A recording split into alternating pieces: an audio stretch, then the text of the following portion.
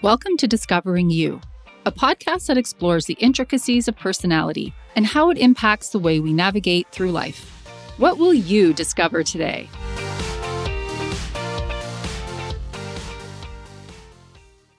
Hi, listeners. Hi, Heather. Hi. Today's episode is on mindset. Before I get to that, you know what's coming. It's time for this month's DISC comparison. The Emmy Awards are next week, so today it's going to be DISC according to characters on Emmy-nominated TV shows. I don't watch all the shows, so I'm going to stick to the ones that I know well. In this case, Ozark and The Marvelous Mrs. Maisel. Heather, do you watch either of these? I do watch Ozark, and now I'm going to start watching The Marvelous Mrs. Maisel. Yeah, I feel like especially the first couple seasons are amazing. Okay. The fictional character that I think best represents Heidi is Wendy Bird on Ozark. Wendy may not have started out as a Heidi when the show began, but she certainly became one by the last couple of seasons. Wendy cuts right to the chase, she embraces risk, and she isn't afraid to take action. For High I, the character is Miriam Maisel on The Marvelous Mrs. Maisel. She's charming, outgoing, spontaneous, and loves to talk and share stories. If you don't watch, these attributes are what drew her to become a stand-up comedian. For High S, we're back to Ozark. It's Marty Bird. Is anyone ever having a more stressful day with higher stakes than Marty? I think not. But you wouldn't know it. His demeanor is very calm and stoic. No matter what gets thrown at him, he handles it steadfastly and forges ahead. And the character that represents High C, we're back to Mrs. Maisel, is Abe Weissman. He's very intellectual. He is a professor with a strong sense of what's right and wrong. He applies logic to his decision-making and has very high standards for himself and others. His character, juxtaposed to his daughter, the High I, is hilarious. Okay, back to today's topic, mindset. There's a lot of research on this topic, and one of the leading experts is Carol Dweck, who wrote the best-selling book, Mindset, The New Psychology of Success. She holds a PhD, and as well as being a researcher and speaker, she's a professor of psychology at Stanford University. I think it's a really good time to be exploring this concept, as for many, today is the first day back to school, so it's a new start or fresh beginning and a great time to focus on the power of our mindsets. Professor Dweck is a valuable resource for students and parents and has also created helpful tools for teachers. What do I mean when I say mindset? Dweck tells the story of how she stumbled upon this concept. She was already a professor of psychology at the time, and she was trying to understand why some students were focused on proving their ability, while others didn't care about that and instead focused on learning. She breaks down a multitude of data and research into two types of mindsets. She categorizes them as a fixed mindset and a growth mindset. In the first mindset, the viewpoint is that traits are fixed, and success is about proving that you're smart or talented. If you have to put a lot of effort into something, it indicates that you're not naturally intelligent or good at it. If you were, you wouldn't need effort. In the second mindset, the viewpoint is that qualities change and you can stretch to develop skills and learn something new.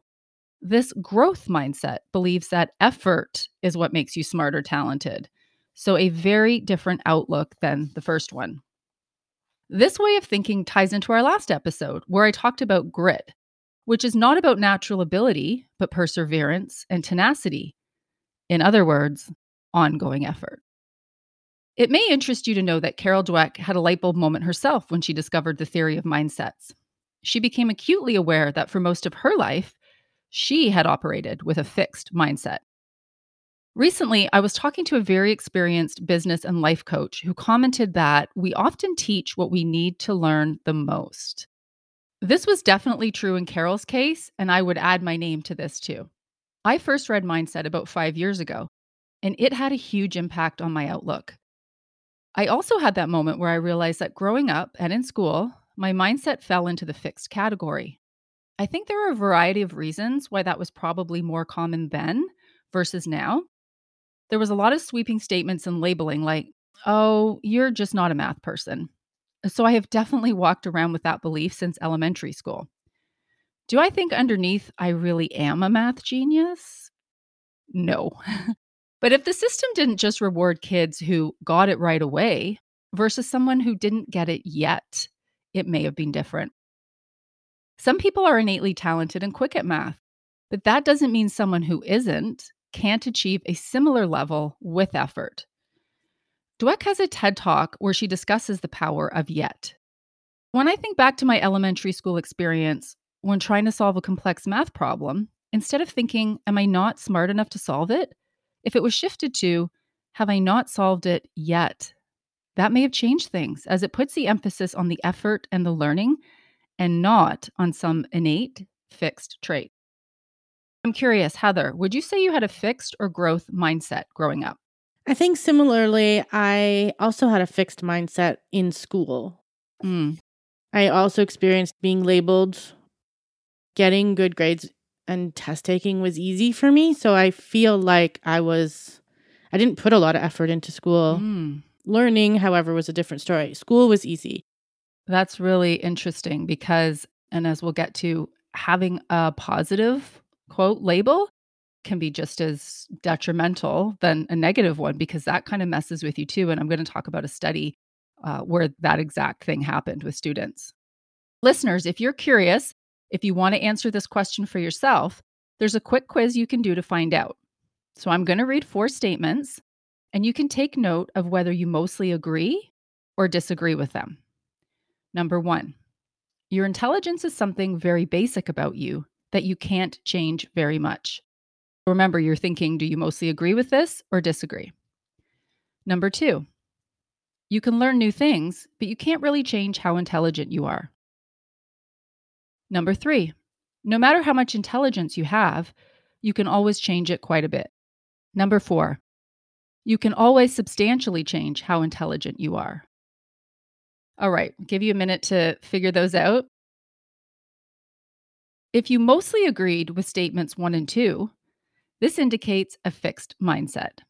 And if you agreed with 3 and 4, that's a growth mindset. It's also possible for you to have answered 1 in fixed and 1 in growth. In my case, I'm a mixture. I answered with a growth mindset for 3 out of 4. How about you, Heather? I agreed with 3 and 4, and I disagreed with 1 and 2 on this scale. Full growth mindset for you on this one. The first time through. But then when I thought about it, I was like, what does intelligence actually mean? I guess for me, it's the definition of what the words are, because intelligence and learning could mean different things to different people. And me now, as opposed to me in school, I think I was intelligent in school, but I think I learn now. Oh, interesting. Okay. So, yeah, that's evolving for you. I love that. It's also possible to have a growth mindset in one area of your life and a fixed in another. So, that could be what we're talking about, Heather. And I know that comes into play with me. It's not just about your abilities, it's personal qualities too. I'm going to read another 4 statements, this time about personality and character. And again, you can decide whether you mostly agree or disagree with each. Number 1, you are a certain kind of person, and there is not much that can be done to really change that. 2, no matter what kind of person you are, you can always change substantially. 3, you can do things differently, but the important parts of who you are can't really be changed. 4, you can always change basic things about the kind of person you are. In this case, questions 1 and 3 are fixed mindset, and questions 2 and 4 reflect the growth mindset. Which ones did you agree with more? And was it different to the way you scored your intelligence mindset? So in this case, I was evenly split between fixed and growth in this one. So I still have some work to do. I think I have a sense of why I'm answering this way, though, and as always, I'm going to connect this to DISC. We've touched on this in past episodes, but I think your DISC factors play a large role in determining how you answer the questions. I've mentioned this theory in relation to the EQ questionnaire. Remember, Heather, I think this factored into how you answered it. Yes, absolutely. And I always forget this layer of it all. So, in terms of that second one, how did your scores come out? Were you evenly split? Were you all growth or fixed? I disagreed with the first one and then agreed with the next three. Okay. What I'm getting at here, and for those of you who have been loyal listeners, you'll probably know our profile. So Heather does have a high C. She's also got a high D. But here's what I want to say about that. High Cs tend to be harder on themselves and have very high standards. This is the perfectionism piece of C. Because of this, they answer questions on a scale more conservatively.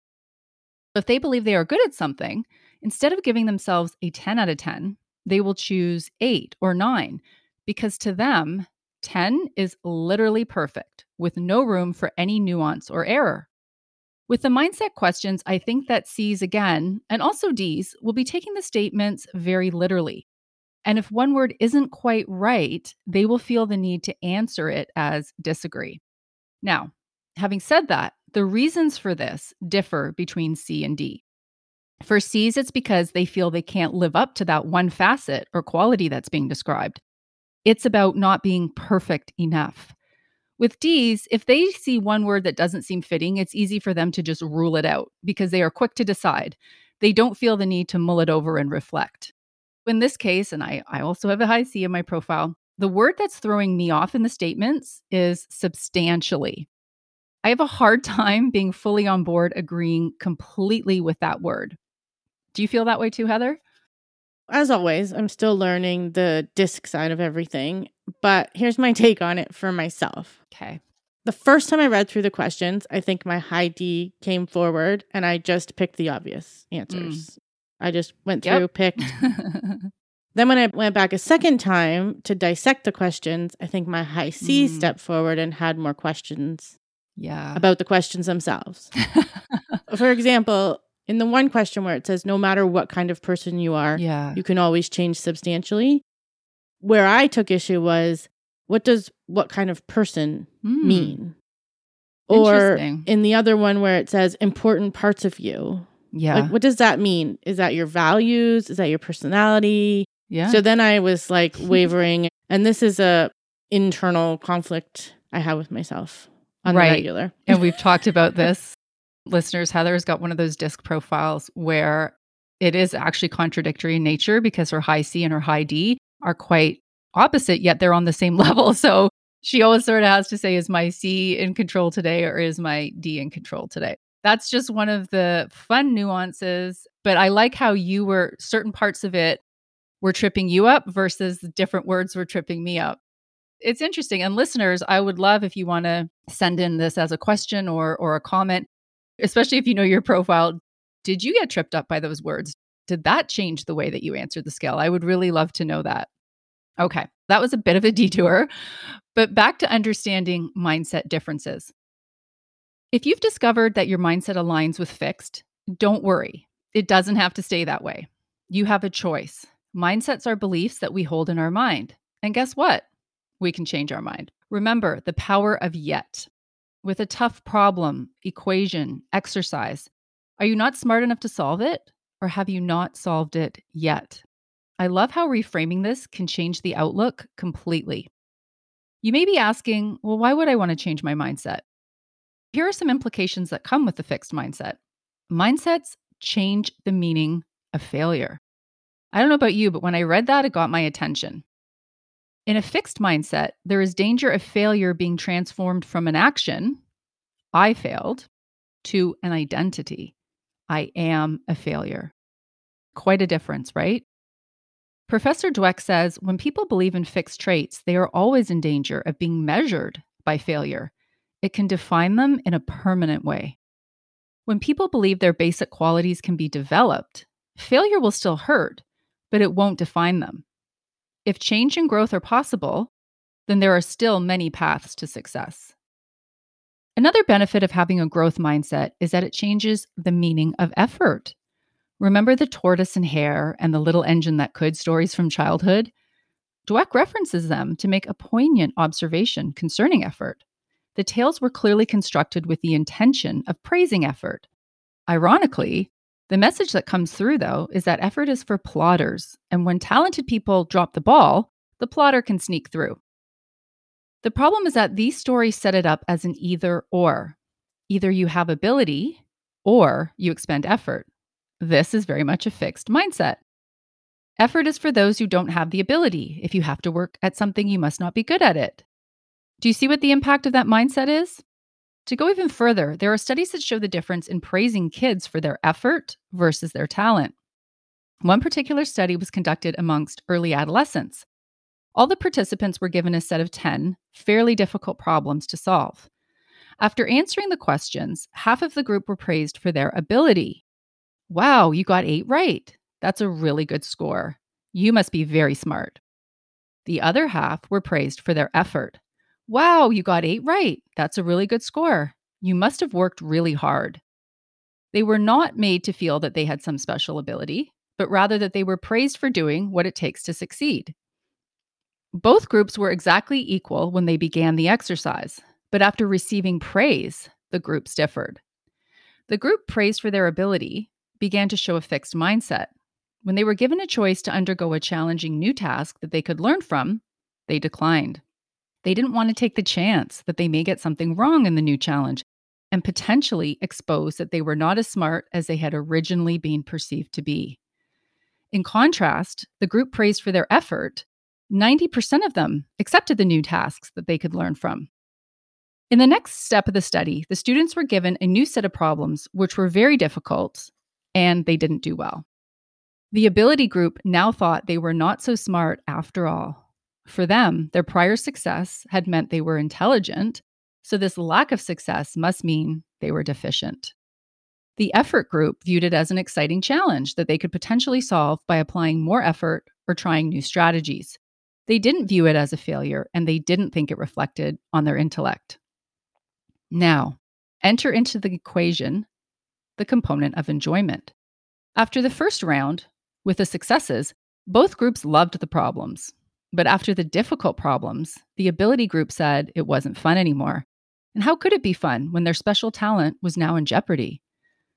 The effort group still loved the problems, and many of them said the harder problems were the most fun. Finally, add performance into this equation.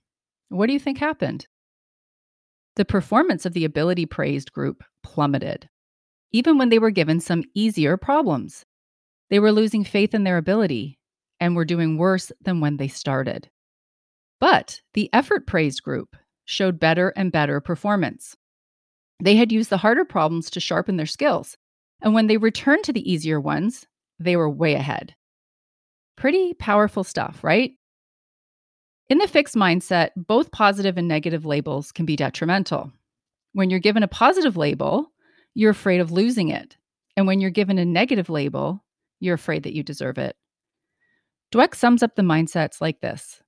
A fixed mindset believes intelligence is static, which leads to a desire to look smart and a tendency to avoid challenges. As a result, they may plateau early and achieve less than their full potential.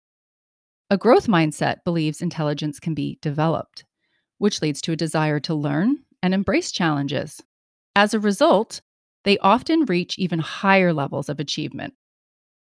How do you work on changing your mindset from fixed to growth? Remember, this is ever evolving, and it's possible to have a fixed mindset in one area of your life and a growth in another. It's also possible for your mindset to change over time.